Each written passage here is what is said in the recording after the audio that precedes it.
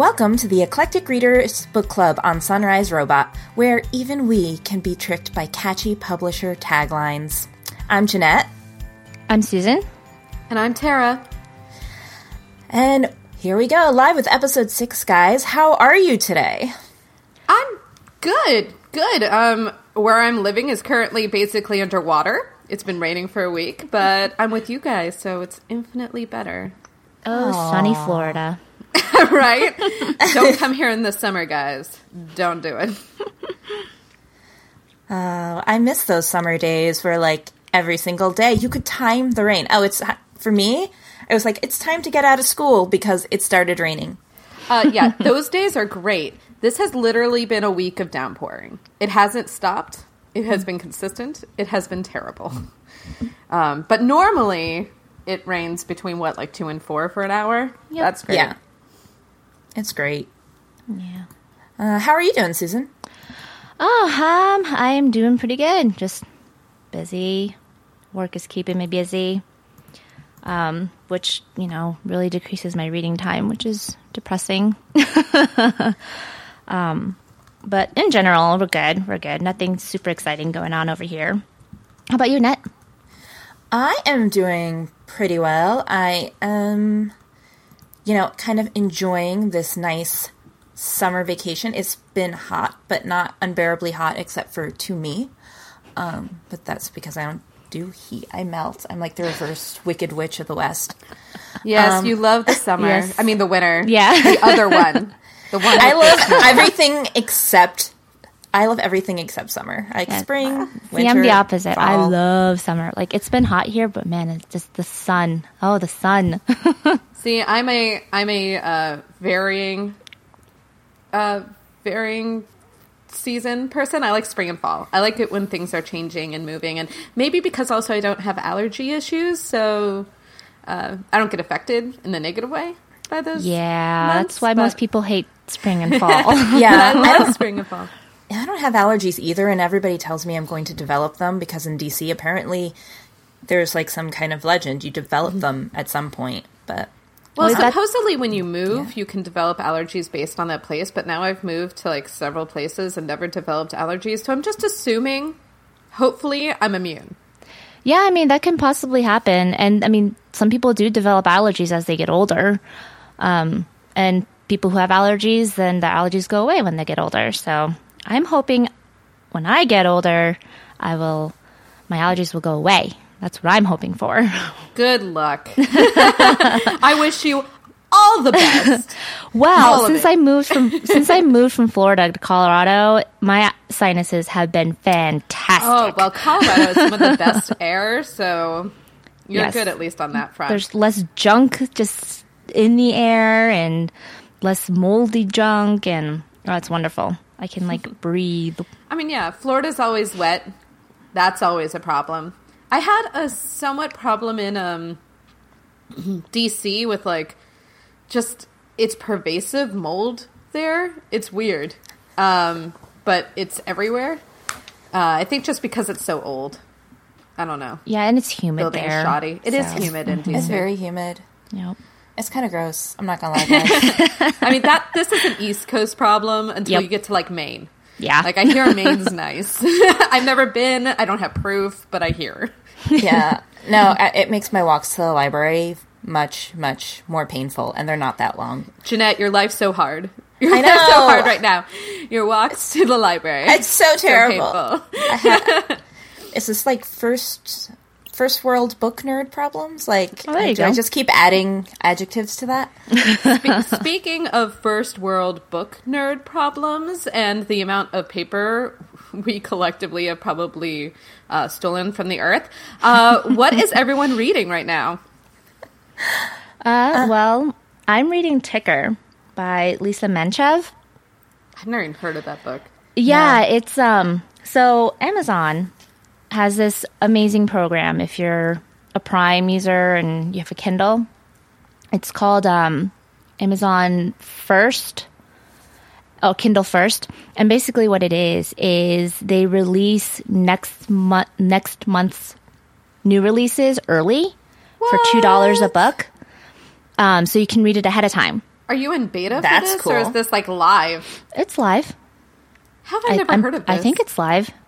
Yeah, I got it. They sent me an email a few months ago, and they're like, "Hey, there's this thing where, so that was one of the books. It was, in June, and here's July's releases, and I was like, "Ooh, this looks really interesting." Susan, that's one of those things that you need to post to the Goodreads group as soon as you get it. Like ps.com, this is a thing. Sign up for it. Yeah, sure. It's amazing because then you get these super new books for $2, and it's perfect for them because then they'll get early readers who'll then review it. No, it's really smart. Really Yeah. clever. So, anyways, Tigger was one of those, and it's very steampunky. Sounds it. Yeah, even the cover, it's like this girl with who has an artificial heart, and it's run by gears and things like that she has to wind up every morning so that it stays working. And come to find out, the doctor who put in that heart was killing people for experimentation to improve that technology. And he gets found out. He gets arrested. So her family's involved now. But the doctor escapes, and so now she has to find him, be like, "Why are you doing this?" He kidnapped her family, and then so her and her friends are now on this search for him to keep him from hurting any more people, because it's all for the sake of her. Sounds interesting, right? It does. Yeah, it's all right. Oh, really? Oh, no. Yeah, it's super interesting. It's just, I think it's messy. I'm 85% of the way through. And, yeah, it's kind of messy throughout. And there's just some things where it's, tropey, Like the spunky girl who, all of a sudden does everything and is involved with everything. And so it's just, this is not very believable in a world that's supposed to be fantastical. You know what I mean? Yeah. So that really frustrates me. Her best friend, who's a baker or something, is involved in some sting operation with the police. And it's why is she involved? Why? She's a baker. So Fantastical world. Bakers and police people are the same. Sure, whatever. Sorry. They can do everything well, and just that kind of stuff kind of bothers me. It's spunk and pluck can only get you so far. I get that. So that's my book. I'm really excited about the book Jeanette's reading right now. I know, me too. Jeanette, would you like to tell everyone what you're reading right now? I am finally reading A Spell for Chameleon by Piers Anthony, and I'm not going to describe it because we described it last time. But woo, I'm finally reading it. But yeah, no, I've been working my way through actually the Kushiel trilogy, and so I need something fun between each book because Kushiel is so heavy.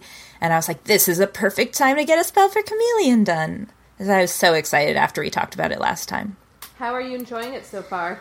I really am only one chapter in, but funny story. Right before it, my fun book was actually supposed to be Armada by Ernest Cline, and without spoilers, I'm going to say I did not enjoy that as much as I wanted to. So I picked up A Spell for Chameleon, and I opened the front cover, and I saw the map. And I burst out laughing. And I'm like, I'm going to love this book. Right? Yes. Because if you haven't read A Spell for Chameleon, and I recommend reading it for the map alone, the map is shaped like Florida. It looks exactly like Florida. It is Florida. Let's be real. Well, spoiler alert. In future books, the map changes constantly. To basically be any peninsula on the Earth and changes all the time. That's awesome. So it goes back to being Florida in some books. It's Italy in some books. It's just really great. Yeah, I feel like a majority of them is Florida, though. A majority, especially the first, bunch of books in the series. But not to spoil anything, but when there is contact with the human world, it changes where the contact is. That's interesting. So I mean, there's not much contact ever. I'm okay with that. Like, this world is pretty interesting all on its own. So Yeah, I'm excited. I don't know how well a human would actually do in this world. I'd be like, what? It would be so fun just to be there for a day, though. You know? I would like to, but like the tree would kill you. You wouldn't know, but a tree would just True. up and murder you. But it's really great.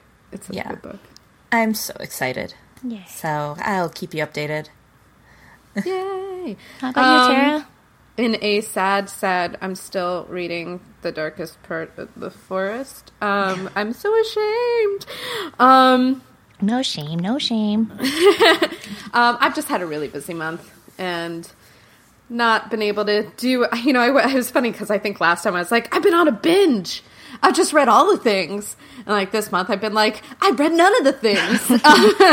You jinxed it, Tara. I did. This is why you never say those sorts of things. But I like it still. I'm getting through it. I have another friend who's reading it at the same time, so it's my goal to finish it around the time she's going to finish it so that we can talk about it. So yeah, getting through it. Gonna do it. Gonna be better this month. That's my goal. Yay. August is my birthday month, so my birthday present to me is more reading. Woo! Yay. That's a good goal. It is a good goal. Now that we've talked about, though, like, what we're reading, let's talk about, since some of us have some feelings about this book, we've decided our current book topic would be our least favorite books. I'll go first. Since I have burned Flux so many times on this podcast, I've decided to let it have a reprieve. Flux, you're not going to get destroyed.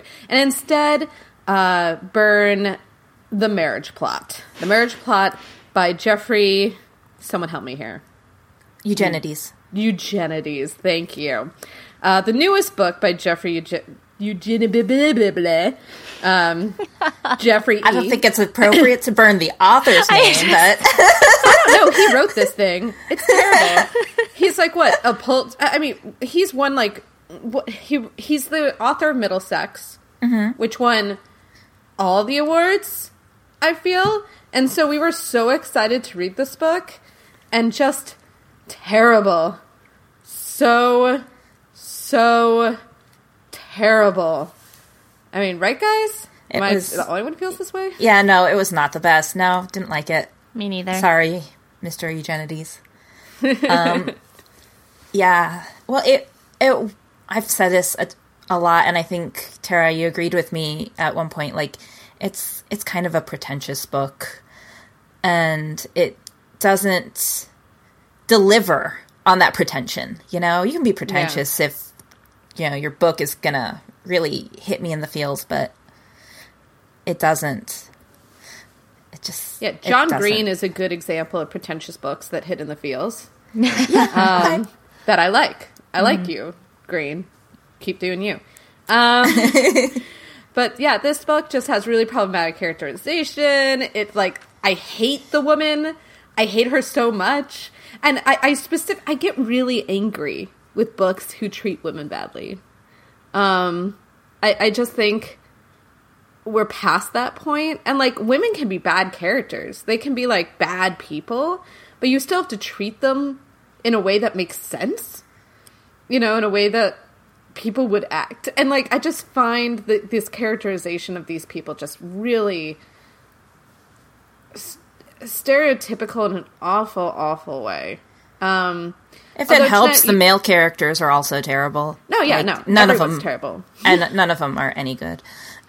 And it's like a reused plot line, reused plot device. Like, the woman feels the need to stay with the man for various reasons. It's like, why? Why are we doing this? You do have one good thing to say about the book, though, don't you, Jeanette? I do. I do think that Jeffrey Eugenides does a really good job describing depression. I think that the way he describes it really captures what a lot of people say and feel during depression. And he describes it really, really well when Leonard, one of the main characters, is feeling it. I just don't think that the people around Leonard, I don't think Leonard handles it particularly well, and I don't think the people around Leonard have any sort of good response. I'd love to say that, well, at least it's a typical response, but I don't think it's even a typical response. I think it's I don't know what to do here. And that's just, it's not fun to read. It's awful. Yeah. I mean, it's called, granted, it takes place in the 70s, right? I'm not like... Yes. Am I making that up? Because I was about to say, they have the internet. And then I was like, wait, Tara, they don't. No. They have counselors. There's things you can do. There's always things you can do. The 70s was a great time for psychology. Really like gearing up past its infancy into something like that was more stable. And I think there was a ton of resources that they could have utilized, and everyone's just sort of floundering about and useless. It's annoying. I mean, they use their resources, but it's just, they don't act like people around them. Like, Madeline's response to Leonard is very, it's not a real person. It's like a doll. It's, okay, well, I made him do all these things, so I have to do all these things in response. And I'm like, that's not real. Like, there's some sort of unwritten contract, like feelings don't matter. Yeah. Yeah, it's just a really bad book. You want it to be good because he has written such good work. Yeah. But it's just not. So off this book and onto another book. Susan, which book would you like to burn today? Oh. Not that we condemn burning or condone. Yeah. Not that we condone actual book burning. No. Yeah, we do condemn book burning. Yeah. If you hate a book, donate it to your local library. Well, especially because, Exactly. this one was an ebook, so. Yeah, you can't burn Don't that. burn my Kindle. Please don't. Kindles are pricey and fun. Yeah. But the book, one of my least favorite books recently is Among Others by Jo Walton. I know I talked about it a few months ago in an earlier podcast. It's about a girl who can see fairies, and it was being chased by her psychotic mother through This took magic. you like a month to get through, right? It took me an eternity. It was not that long of a book. It's just... reason it's my least favorite, because I think the premise was so interesting, was execution was just so awful. And my expectations were just wildly not met. That it was just super, super disappointing. So it just kind of left, like the bad taste in your mouth. Just, I'm so mad at this book for being not what it was said it was going to be, Like, it sounded so interesting, and it is so not interesting. It's incredibly boring. And it's about a bookworm, like, a little bookworm girl, not fitting in, knows magic, sees fairies. Like, how interesting is that? And No, I have to say that premise alone makes it something I would possibly have picked up. right? Yeah, don't. You would be, because all she does is, because it's in diary form. Ugh. Yeah. I hate that. First of all. I mean, it was okay when I was like in 6th grade and I was reading Yeah. Flowers for Algernon. Mm-hmm, God, that's a great book. So good. That is a great book. So good. But it's in diary form, and all she does is talk about the books that she borrowed from the library. And that's like 90% of the book. It doesn't get interesting till like the 2 last chapters, and so that's my least favorite book. That's what I have Goodreads for, is to know what people borrow from the library. Jeez. Yeah. So, hey, Jeanette. Well, actually, like you, I picked a book that really disappointed me because The Flame Alphabet by Ben Marcus had such an interesting premise to me. Like, I was just fascinated when I first heard of it. It's about a sickness that's going around and makes children's speech toxic to parents. And I was like, that's fascinating. So let's explore the ideas of how these families are going to communicate and what happens when children are literally making their parents sick. And it turns out to not be at all about that. And it's really, I couldn't tell you what it's about. It's really about this. Isn't that terrible? It was so awful. It is, because it basically follows the story of one man who is running from his daughter's speech, and he and his wife have become so weakened and so poisoned by his daughter's speech that they literally have to just abandon her. They have to run out of the house and go elsewhere. And it talks about his trials dealing with this and attempting to find ways to communicate while missing his family. But there's not a whole lot of emotion in it, and there's not a whole lot of good description in it. It's, You know, that is just not how I would have handled that. Like, if I came up with the idea, because the idea is brilliant, right? Isn't it? I would have handled it as almost like a contact or contagion sort of a situation. Like, it's only happening to this one town. This one town's quarantined. How does the town deal with it? You know, and I would have, like, you know, gone back and forth between how, you know, a group of parents and a group of kids. And I would have gone back and forth, and I would have done something more like that and have it be very, very emotional, and like how essentially it starts off as, you know, they really miss each other, but then it becomes like tribal almost, like the kids are a tribe. And I would have created something like that. And you know? see sparses of that because, you know, it's him observing what's going on around him. But he's detached. But yeah, and like it's just snippets. Like you see Yeah. kids, you know, a group of kids in the distance, so he steers clear of them, you know? Yeah, it's not the same thing as being like No. in a group of Definitely not. It's just yeah. so bad. It just, and you don't really feel anything for the characters because they are so poisoned and weak that there's no emotion, and they don't have any connection with the people around them because you can't communicate, and everybody's tired and sick, and it's awful. Yeah, I think with among others, I was like incredibly bored. With the Flame Alphabet, I think I was just incredibly confused. Yeah, the writing is really disjointed, in my opinion. It doesn't... I mean, it serves the premise, which is you can't communicate with the people around you, but it doesn't serve the reader. And that's a problem. You need to be able to find a way to communicate to your reader, even if your character is having communication issues. Right. Like, this is a book. You need to create it so that the reader can make sense of it. Unless you're writing Memento, then you have an excuse. Right. Yeah. But the other thing is that you never find out the answer to any of the questions. No, like, you don't find out why the children's speech is toxic. You don't find out if there's ever a cure. You don't even really find out what happens to this man's family in the end. It's kind of left open-ended. See, it should have been a horror thriller. I would have loved this if it was a horror thriller. You know, where like the town turns on itself and da da da da da da. Yeah. But like Lord of the Flies type situation. yeah, exactly. Lord of the Flies, but like children versus adults, where children are naturally toxic, but like adults have more The of the advantage of resources. being adults. Yeah. And more of the resources just by, you know, because they're the adults in the situation. So I would have. Can we write that? Like, I think that's a great premise for a book. All right, internet, don't steal that idea. It's ours. Okay?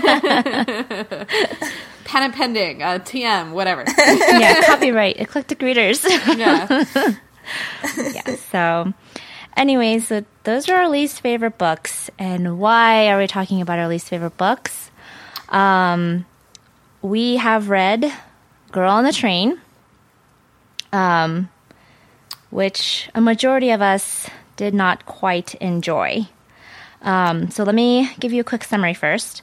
So Girl on the Train centers around three women, Rachel, Anna, and Megan, who each have their own issues and problems and have come together because of a tragedy. Rachel is the girl on the train This is not a spoiler. And she spies on a couple whose house she can see from the train when it stops. And with this couple, she's created a fantasy life around them. Anna is Rachel's ex-husband Tom's new wife, and Rachel is still coming to terms with it. Megan is Anna's neighbor and former babysitter for her baby, and she's dealing with being unhappy with her husband, Scott. So with all these unhappy people, it's no wonder a tragedy happens, and Rachel is in the center of the action trying to figure out what happened. And the fantasy couple is, Megan and Scott. So she just kind of plays Peeping Tom, which I found was a little creepy when I was first reading it. I really like John's tagline for this book. What was it that he said? He said, I drank too much, passed out one night, and I'm not sure if I killed somebody. Yeah, pretty much. Something like that. Yeah. Like that's pretty much the book. Yep, pretty much. So, that being said, what was one thing that stood out to you in this book? I'd say the one thing that stood out to me is that the three unreliable narrators, like these three women are so different and yet in some ways very similar, and they're all super, super flawed. They're dealing with so much in their lives, and it starts off like you think they're kind of stereotypical, but they come to have actual personalities and actual things going on that they're dealing with, be it mental illness or, you know, past trauma or current confusion and current unhappiness. And I think that having that unreliable narrator in a mystery adds a little extra layer of a human perspective to mystery, because nobody is going to see everything the same way. Mm-hmm. What about you guys? All right, confession. I feel like this is the appropriate time. I only got through a third of this. I do know what happened. I can totally talk on it. But I hated it. And I hated it in a way that, like, I just was so bored and uninterested. It's not like there's no egregious point to this book where I'm just like, yeah, no, throw it against the wall like Flux or The Marriage Plot, where I just wanted it to end in any way possible. It was just boring and completely... But I think if I had to pick one thing, the book opens with these two little... you don't know who's saying them, blurbs. The first one is from the is from the murderer, talking about where he buried the body. Spoiler, sorry. And the second one I think is the more interesting one, where it's 1 for sorrow, 2 for joy, 3 for a girl, 3 for a girl. And it's like, now look what you made me do. That one was the most interesting blurb to me, and that stayed with me, and I kept waiting for that payoff from that blurb. And after a third of the book, I didn't get anything even as interesting as that paragraph, so I stopped. Yeah, that happens way later in the book. Yeah. Like way later. yeah, they should have sprinkled something along to keep me interested. And interestingly enough, actually, the first blurb is not the murderer's perspective. So that might have intrigued you later, too. But is that true? Who is it? It's somebody else. Well, this is a review. Tell me. I almost want to make you guess. No, it's Rachel's perspective later. That makes sense. If it's not the murderer, it's Rachel. So then the second one would be the murderer. Nope. No. There are no male perspectives in this book. None. They're all female perspectives, which is another actually really interesting thing about it. Yeah, that I thought was interesting. I just figured these two blurbs were like out of context for the book. You know, since it happens before the first named thing, I didn't realize that they couldn't be male. But hey, good to know. I like them though. Yeah. I liked. Yeah. So I was thinking, and like Tara said, it was kind of boring. It was all right. One thing that did stand out to me though was how awful and possible Tom's mind game was with Megan. Because he just took advantage and manipulated her being drunk a lot of the times and just twisting stories around to make her always seem like she's the bad guy and always making her seem like she did something stupid or dumb or awful. And that wasn't the case. Do you mean Rachel? No. I mean, he did it to Rachel, but not the way he did it to... Oh, yeah, Rachel. I'm sorry. I said Megan, didn't I? Yeah. I'm sorry. I was like, oh shit, I missed a chapter. Yeah, no. I meant Rachel. So first, I was thinking about Megan for a different thing in my head, so Megan popped out of my mouth. Jeez, Megan, stay out of this. I know. Poor Megan, because we know an actual Megan. We didn't mean her. But anyways, yes, Rachel. Like, he was just screwing with Rachel the whole time. They're married, you know? Like, it's just... That's awful. And just that part was, I feel like, the one standout thing to me. Oh, yeah. Tom is a horrible person. And, so like, awful. I'm the one person here today that liked the book, but I can agree that Tom's an awful person. Mm-hmm. Yeah. Yep. So, so those things that stood out to us, there were comparisons to Gone Girl with this book.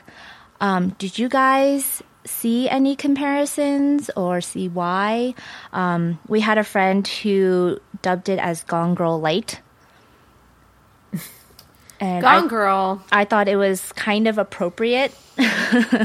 Listen, Gone Girl is not a literary masterpiece by any stretch of the imagination, but much like the Da Vinci Code, it's interesting. It's a page turner.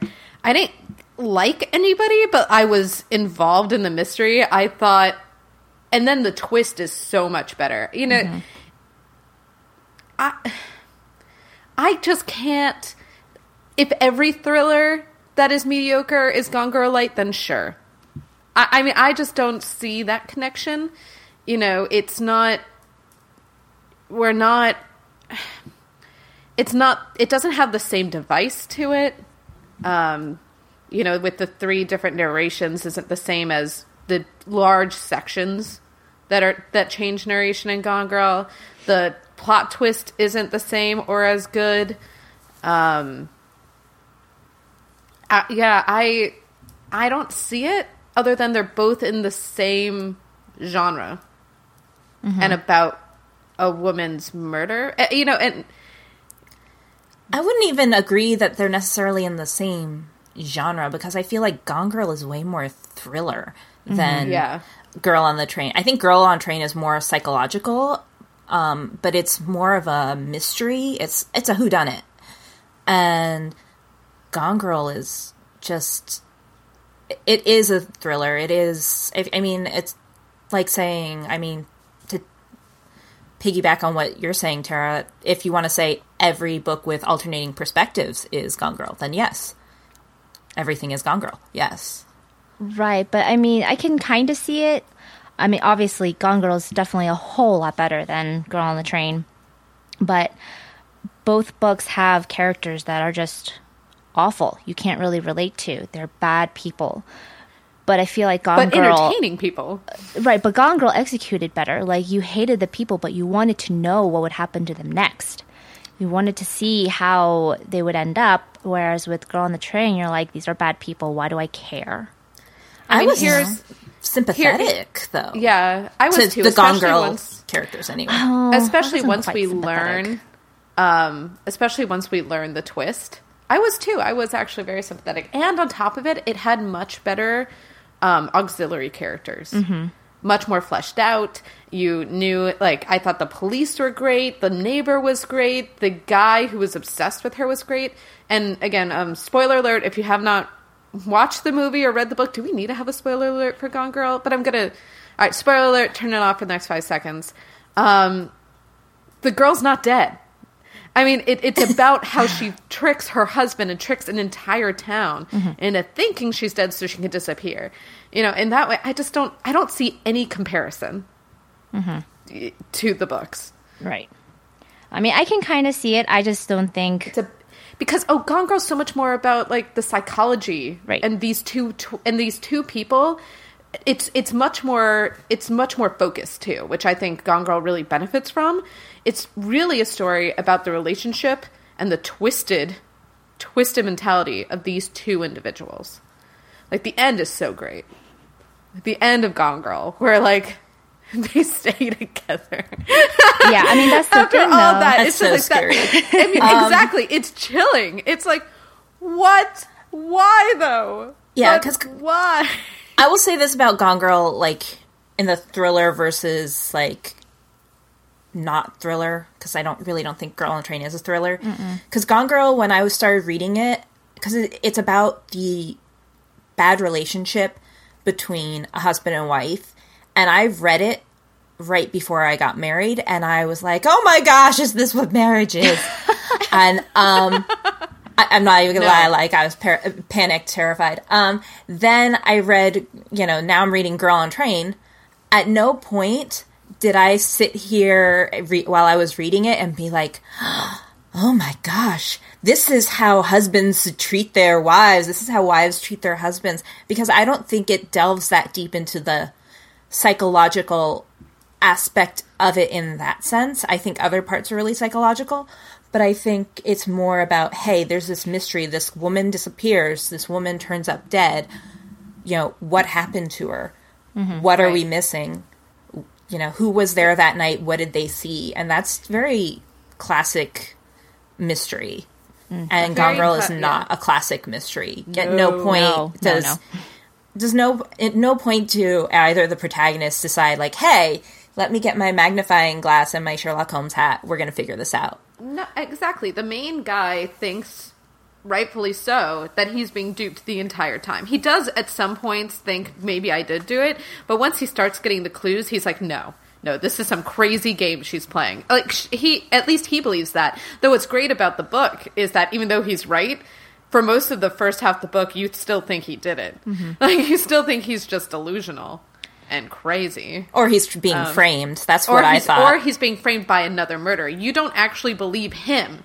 And his thought process just is that his wife is crazy. Because all the townspeople are backing up this opinion. It's so good. Like, again, it's not a literary piece of... It's not some great work, but the hook in the story, it's fun. No, it's definitely. fun and it's crazy. But, I mean, I can yeah. also see why people will compare Girl on the Train to Gone Girl. I don't think it's, obviously as good, but I can see why your friend was like, oh yeah, it's Gone Girl light, because it's striving to be like Gone Girl, but doesn't. But again, is it? So, Like, what about it is, other than there's a murder? well, not only the murder, but it's just I think the it's more like premise, the lost hours. the people being, unlikable, like in general. Even in Gone Girl, they're still kind of unlikable, especially like towards the end. Like, there is some sympathy, but you still kind of don't like them. And you're like, good, stay together. You deserve each other, And same with Girl on the Train. Like, you don't like any of the characters. The problem is they're not as fleshed out and rich as Gone Girl is. I felt like the characters in A Girl on a Train, I didn't like them. I could even, like, kind of sympathize with some of the stuff that they're going through. I thought, it's... this is so sad that, Rachel's husband left her, and Anna is, very unhappy because she, well, I kind of don't sympathize with Anna as much, but she's kind of unhappy because her husband is still involved with his ex-wife. But that's what you get for sleeping with a man who has a wife. His ex-wife is going to come into the picture. That's my thing about not being sympathetic with Anna. And she didn't feel sorry even after. Oh, she was never sorry. Oh, She my wanted God. to. She says later in the book, she's like, "I want to be somebody's mistress again." And I'm like, Anna, you're just a bitch. Like, that's just. It's just a horrible perspective. I want to go around and make other people's lives unhappy because it's exciting for me. There are people like that. I know. They're terrible people, but they're people. I know. I mean, and that's what, like I said, it's real. I kind of get it. Like, hey, I want to put myself first, but I don't like Anna much as a character. Not until the end, anyway. And then Megan, I find her a little more sympathetic and a little more likable. But, then she disappears, and that's kind of hard to follow up on. Yeah. But, she's like this person who's dealt with trauma in her life, and she's trying to overcome it, and it's making her really unhappy, and it's making her feel kind of lost and restless. And I think that's sympathetic. I just don't think the way she chooses to go about it is necessarily very likable. Oh, definitely. I mean, what happened to her was awful, but wasn't she still using drugs and stuff? I don't think so. No, not she at that stopped point using? in time. No. I don't think she's using drugs. I think she was off it by the time. The baby? Although, you know what? I'm not sure they ever do make that clear, but I thought... Right. I thought she said maybe that she stopped. But maybe I'm just reading into that because I would assume that, hey, you find out you're pregnant, that you're going to stop using drugs and doing crazy things. Right. Well, because her judgment was just not so good, which kind of made me curious, Yeah. Well, and she was also terrified of having that baby. When she had the baby, she, wouldn't leave the house. She was eating out of cans. You don't go into the bath with the baby unless you fall asleep. Well, she was trying to keep the baby warm. Right. You don't fall asleep in the bath with the baby. No. But I understand where she thought, okay, if I have hot water, I can keep the baby warmer than if I have the baby in a cold house. Right. It's just... anything. No heat, nothing. Which is why I was curious. I'm like, I wonder if she stopped using drugs at that point. Maybe it was just she was tired or something, not she was high, Yeah, I don't remember if they ever actually make that clear. Okay. Just hard to be sympathetic if she was still using drugs, Yeah. Although, I still feel a little bit of sympathy because she was just a kid. What do you know about taking care of a baby when you're a kid who's basically isolated in Scotland or something like that? It was an awful thing to happen to her. I guess what I'm hoping is I hope she wasn't using drugs. Yeah. Yeah. You can cross your fingers. I like to think people have common sense, but that doesn't even happen in the real world all the time. Yeah. And I think that's one of my problems with this book is everything seems incomplete. Nothing is really ever, completed. It's not finished. That's true. And I think that's the problem with 3 perspectives. How much time do you have to really... It's a book. You have as much time as you want. Yeah, but thrillers are supposed to move quickly. This one doesn't. If it was even longer, would you have liked it more? I don't know. I don't know. Even at the end, there wasn't complete closure, but it was okay, at least this story is done. But there are certain things within the story that's okay, so what happened? You just totally dropped this plot line. Example, I kind of want to know if, Megan was still on drugs or not when she was, with the whole baby situation. I'm curious, was she clean by then? And then there's the whole issue with the psychologist. What happened there? He was needed for one thing and one thing only, and then he was pretty much dropped. Plot device. I mean, that's just bad writing. That's just bad writing when you use characters as plot devices instead of as characters. And that happens sometimes, but don't make it feel like it should be more important. Don't try to put a bigger emphasis on it. She tried to. He came back later, but then, it was still up in the air. I think he serves a couple of... I think Kamal serves a couple of purposes in the story, but he's not fleshed out enough to make you care about him. He's kind of a flat character. Yeah. So you don't understand his motivations. That's a problem with the main characters. If that's a problem with the main characters, how is it going to be any better for the auxiliary characters? Well, it's not better for the supporting cast. There we go. Yeah. Have we mentioned who dies yet? Or have we just Megan's been skirting around that? I don't know. No, Megan dies. We said Megan dies. Yeah, that's not supposed to be a spoiler. Yeah. Spoiler alert.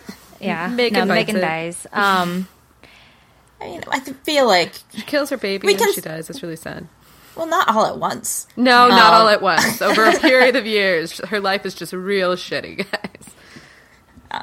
I mean, she's not shitty. It's just she does some crappy things. No, she tries to like leave it behind, and it doesn't work. Mm-hmm. She's not shitty. Her life is. Yeah, I can't even say that her life is shitty. She's just unhappy. She's got a good life. You know, she's got a good husband. She's got a nice house. She loves her house. Does she have a good husband? Yeah, well, her husband, before she starts doing shitty things again, she talks about how good her husband is and how happy they are, or happy they should be, how much he loves her, you know, how good their life should be. She's just unhappy. And she cheats on him. Mm-hmm. And then when she tells him she cheats on him, then he goes berserk, and we find out that he doesn't handle bad news well. But before that, there's no indication that he is not a good person. Yeah. So, what do you think the message of this book is? In the end, what's the message? That's one of the things I want to talk about, actually. There's so many things that the author is trying to talk about. Like, there are different things that she's trying to bring up, and it's just, do you think it's too many to find even one message, to find the main theme of the book? Like, there's this issue with motherhood. There's talks about abuse and depression, the inner versus outer perspectives of the characters. Like, is this too much in a book? There are a lot of themes. Because I feel like it'd be hard to find like the main theme or what the author is going for, because there's just so many things that she's trying to get at.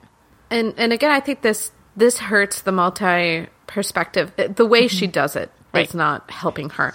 I agree. I think there's so many things, so many themes, but it's all, does it add up to anything, I guess is my question. So if this is a murder mystery story that's surrounding women that are specifically dealing with abuse and depression and motherhood and this need to not, and this unhappiness, right? All of them are married, all of them with motherhood, one is killed. Is there some sort, is she trying to give a cautionary tale? Like, don't allow yourself to be trapped? Is there a bigger cautionary message coming out of this book? This is just literally what I've been thinking about the last 20 minutes. Yeah, no, I don't know, because there's just so many things that is talked about, but nothing is really ever like pinpointed, you know? Like, it's all touched on. And I would say that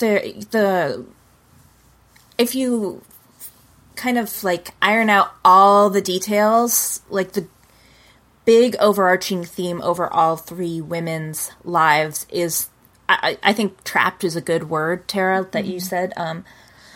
They've trapped themselves with different beliefs about themselves and about the people around them. And they're fighting to, believe in themselves and set themselves free from these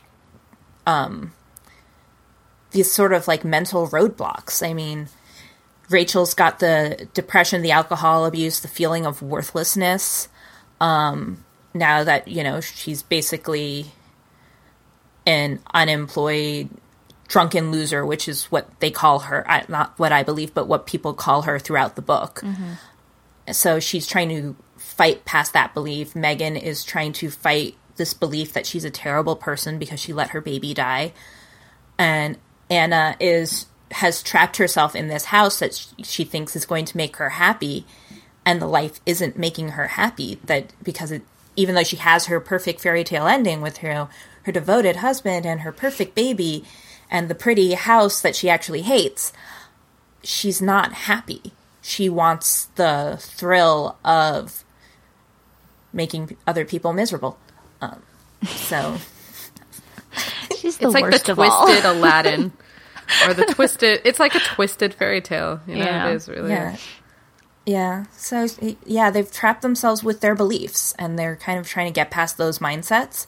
But I think they bring in so many other themes that I had to sit here and struggle for the last few minutes trying to figure out how to express that. Yeah. Yeah, it is hard because, I mean, like you said, with Anna, there's the motherhood and all that, and it's like, well, what are we trying to get at here? Like, you know, I mean, these women are all, well, except for Rachel, she's divorced, but they were all married at some point. Because, like, they get married because they think that's the answer, and they find out that it isn't, you know? Well, I think on the motherhood standpoint, you know, all women are unhappy. All women are in different points of motherhood. You know, all women, one woman is infertile. That's Rachel. One woman has accidentally killed a child and is subsequently now pregnant. So all of those fears are up, and another woman has a baby. None of these women are happy. Nope. All of these women have been married. They weren't happy in their marriages. You know, so if there were a larger theme, it's that these things don't naturally make you happy. But true. Therefore lead to murder? Like, you know what I mean? It's really, like, weak, but I'm throwing it out there. I would throw out there, since not all of the women got murdered, that maybe the fairy tale ending is maybe just that. It's a fairy tale. Yeah. Like, nobody's life is perfect. Even Anna, who has the perfect life, is unhappy, and it's really not so perfect. Right. Oh, and that is even better because, you know, wishing and hoping for it like Rachel does in the beginning with, you know, how she, like, makes up these lives for these people and, like, essentially stalks these people from a train every day. Like, wishing for it and wanting for it is also not going to make you happy. Like, you have to, you know, she really doesn't nail this on the head, but because no one really gets there, but you have to be you, individual of all these other things. And if you get married, great. If you have babies, great. But, like, they're not innately the answer. Well, the book does end with Rachel and Anna starting to empower themselves. It just doesn't flesh that out. Like, it leaves that kind of open. Yeah, no, it's basically... She's soberish by the end, and... Yeah, things are basically, Rachel actually kills Tom. Yeah, well, actually... It's a joint No, effort. Anna finishes it. Anna finishes the job. Yes. I'm sorry, that is the only point in the book where I like Anna, where Anna... Yes. I mean, I'm going to say this right out. Anna takes the corkscrew and she twists it into his neck, and I'm like, yeah, you go, girl. So anyways, like, that happens. They talk to the police, and then the book ends. Like, you do not find out anything that happens afterwards. How do they get away with it? They said self-defense. Yeah, that he was coming at Rachel with the corkscrew. Yep. And he was going to kill her with it, and Rachel fought back and got hold of the corkscrew and attacked him in self-defense, which is not that untrue. I mean, he was going to kill her. I don't know why they had to make up a big elaborate story over it, but... I just don't understand why they couldn't tell the truth. Like... So can I ask, does Megan get justice? Like, do they ever identify Megan's murder? Does that ever happen? That's kind of left ambiguous, too. Yeah. Because they don't specifically say that they told the police what Tom did, but they do have a moment where Rachel's sitting down at her laptop and she's emailing Scott, and she's saying, you know, sorry for putting my nose in your business and all sorts of crap. And she says, like, hey, she says, like, she wanted to say that she was also sorry for Tom and not knowing earlier, but she felt like that was better left unsaid. Or something like that. And I was like, so does that mean that everybody knows that Tom did it or not? Yeah, to me it sounded like nobody knew that Tom did it, which was infuriating. Yeah, I feel like, to me, it makes it sound like they do know, but I also felt like even if they did know, they don't believe Rachel because Rachel's the one saying it. But here's the question. Does everyone know? Or did they just go to Tom? Did they just go to Scott and say, hey, FYI, it's done? You know what I mean? Like, is there justice, or did they just get informed? You know? I can't imagine that Rachel would go back to Scott, because Rachel also had a scary encounter with Scott getting mad at her. So I can't imagine that she would go to Scott and be like, hey, just so you know, my ex-husband did it, but don't worry, we got the bastard. I mean, and walks away. Like, Anna could have done it. I don't know. I don't think Anna would have said anything because it's her husband, and she was like really devoted to him until the very end. I hate loose ends. Yeah, no, there's a lot of loose ends. If you're not going to write...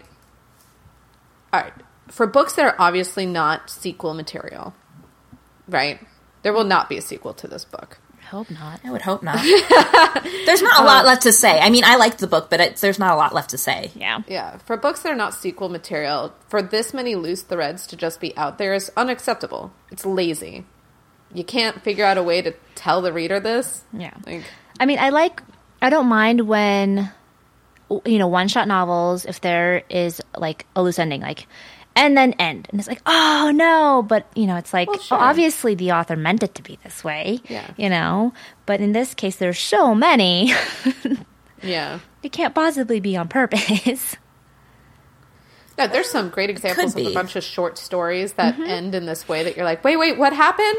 Wait, right. What? Like The Bridge. The Bridge is one of the best short stories. Is that the title? Do y'all know what I'm talking about? Nope. The Hanging Man?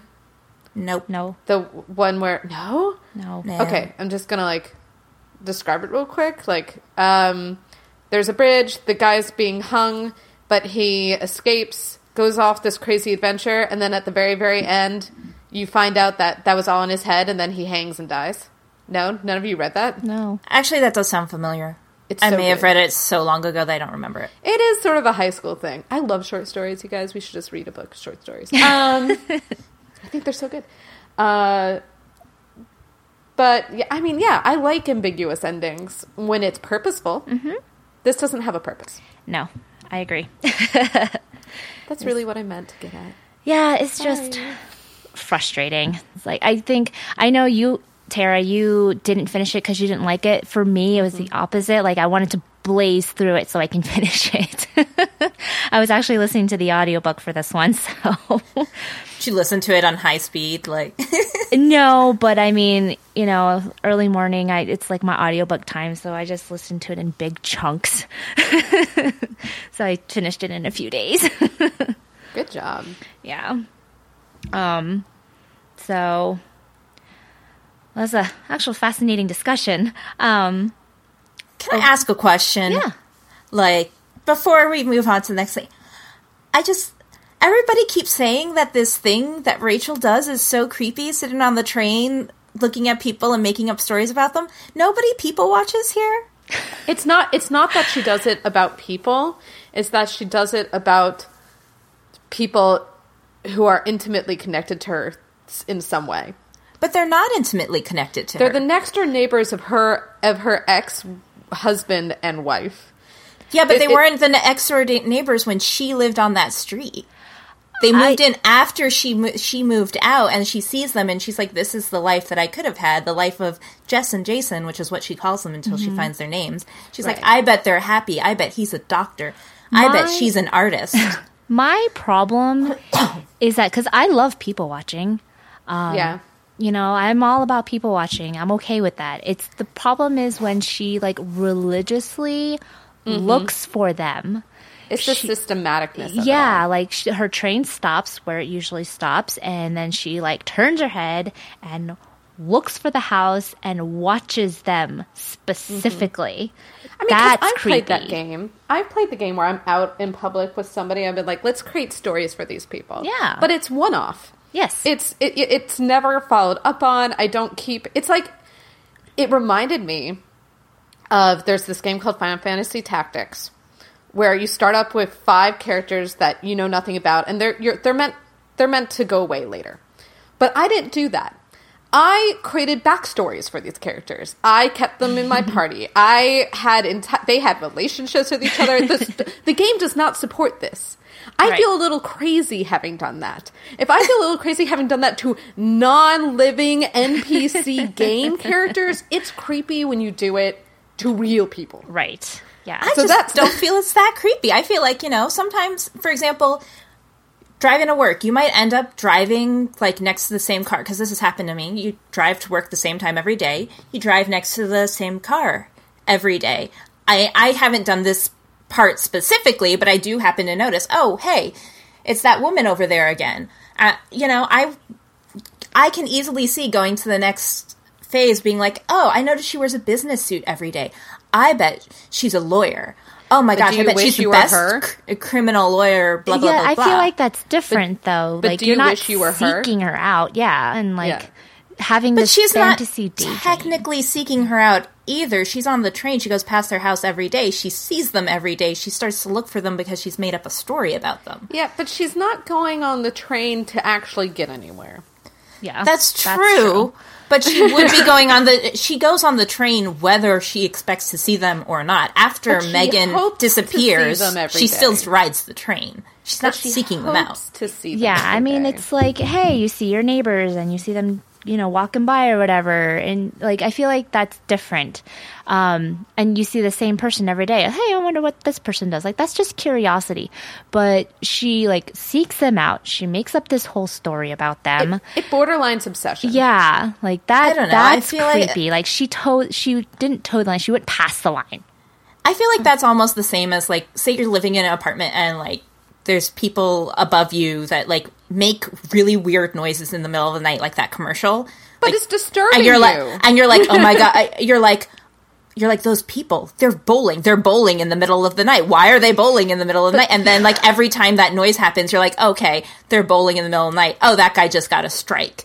I feel like it's that sort of thing. You run into these people often enough, you develop this story around them. It's not the same because, in your example, they are affecting you. They are your upstairs neighbors, and they're affecting your sleep, or they're affecting your day, or they're affecting your TV watching. These people don't affect her in any way. Yeah. She is eye-stalking them. I just feel like it's a combination of people watching and telling stories in your head, and I don't think that's so crazy. But I don't think so either. I think she just went past that. She had an obsession. I agree. It's not crazy to do it. It's crazy to do it the way she's doing it. Yes. I don't think so. That's just me. Well, we voted, and it's 2 against 1. So we win, huh? We win. That's fine. I'm going to bring in a whole gang of my friends next time. They're going to vote with me. Are we not your friends? Wait. What's going on here? Now you're voting against me. This is... You're going to vote me off the island. It's terrible. Listen, if you want to go crazy, that's fine. Just don't get involved in any murders. Look, Jeanette, I love you. I support you. I will love and support you if you decide to go train stalking, okay? I won't call you in, but yeah, try not to get involved. Yeah, so it's okay. You guys are all going to apologize to me when I solve all your murders, okay? I'm sure this is it'll work out. This is public. Predicting my murder, and then if I die, you'll be the number 1 suspect. You get that, right? Well, you guys are not actually allowed to die. That's not cool. Yeah, I would like it if you solved it before I died. That'd be great. Yeah, that'd be great. I could do that. Yeah. You'd be like, this person is going to be the killer. Let's kill him first. Minority I don't know where report we go. this shit, man. Yes. Yeah, so I don't know where we go from that. I am on board with that. So, well, did you guys like it with all things being said? I Tara, did. You didn't finish it. I didn't. I like it more after this discussion. I still would never read it. Yeah. I just like this discussion, guys. Really. That's what it's about. We have a good time here. Yeah. I like it. I mean, I do think there are some loose ends. I don't think it's, as good as I would have liked it to be. But I did really like it. Okay. Yeah, I just thought it was okay. It was okay. I think that's the best way to sum it up for me, So great. I mean, this is the most polarizing book so far. Everyone has completely different takes on it. So anyways, we are going to close this for The Girl on the Train. And for next month, we will be reading The Magicians by Lev Grossman. Woo! I love that book. Yes, there are not a lot, but some of you guys have already read it, but I have not read it. And I heard it was really good. I heard it was dark. It is dark. That's true. So I am really excited to read this. It's been on my to-read for a while now. I've heard, good things from you guys and from other friends about it. So I'm excited to read this book. So that will be for next month. A teaser I would give it is it's Harry Potter meets Narnia meets adulthood. Yeah, I hear that a lot. I disagree that it's that Harry Potter-ish, but What? I think it's now. We'll get into it. Yeah, all right, fair. Yeah, actually, Jeanette was describing it to me earlier, and with the guy just, getting into, involved in the Narnia-like world or imagining it, and I was like, oh my gosh, it's kind of like Armada. So I'm actually kind of curious. That was a spoiler for Armada? No. Thanks, Susan. No. No. That's the blurb on, that's the blurb on the Armada jacket. Yeah. The back of the book. Yeah. Well, fine. Not a spoiler then. Be that way. I'll spoil Armada for you later, Tara. Aw, you're the best. So that's for next week. I'm excited for this one. All right. Well, to find out more about all the books that we've talked about, you can go look at our show notes on sunriserobot.net/eclecticreaders/6. And where do you want people to find you and tell you their opinions on Girl on the Train, guys? Goodreads. Always on Goodreads. I think that's where I'm the most interactive with people with books. Sue Lyons or in the Eclectic Readers group.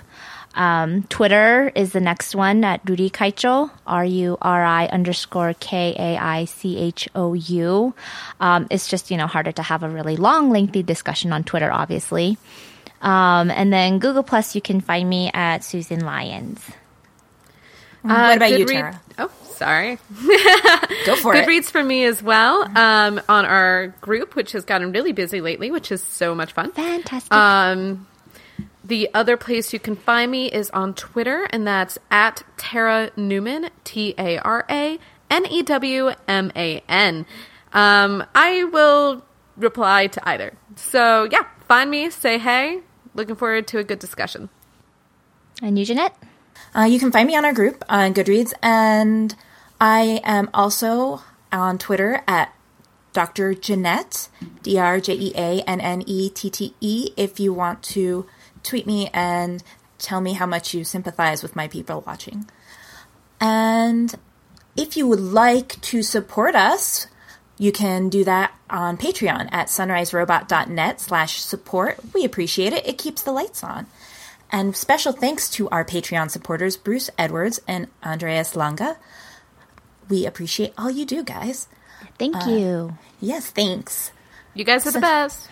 Woohoo! So rate us and review us in iTunes. Subscribe in your podcatcher so you never, ever miss us. And I think we're done here, guys. So let's shelve this till next month. All Awesome, right. guys. See you next month. Bye. See you next time. Bye-bye. Bye.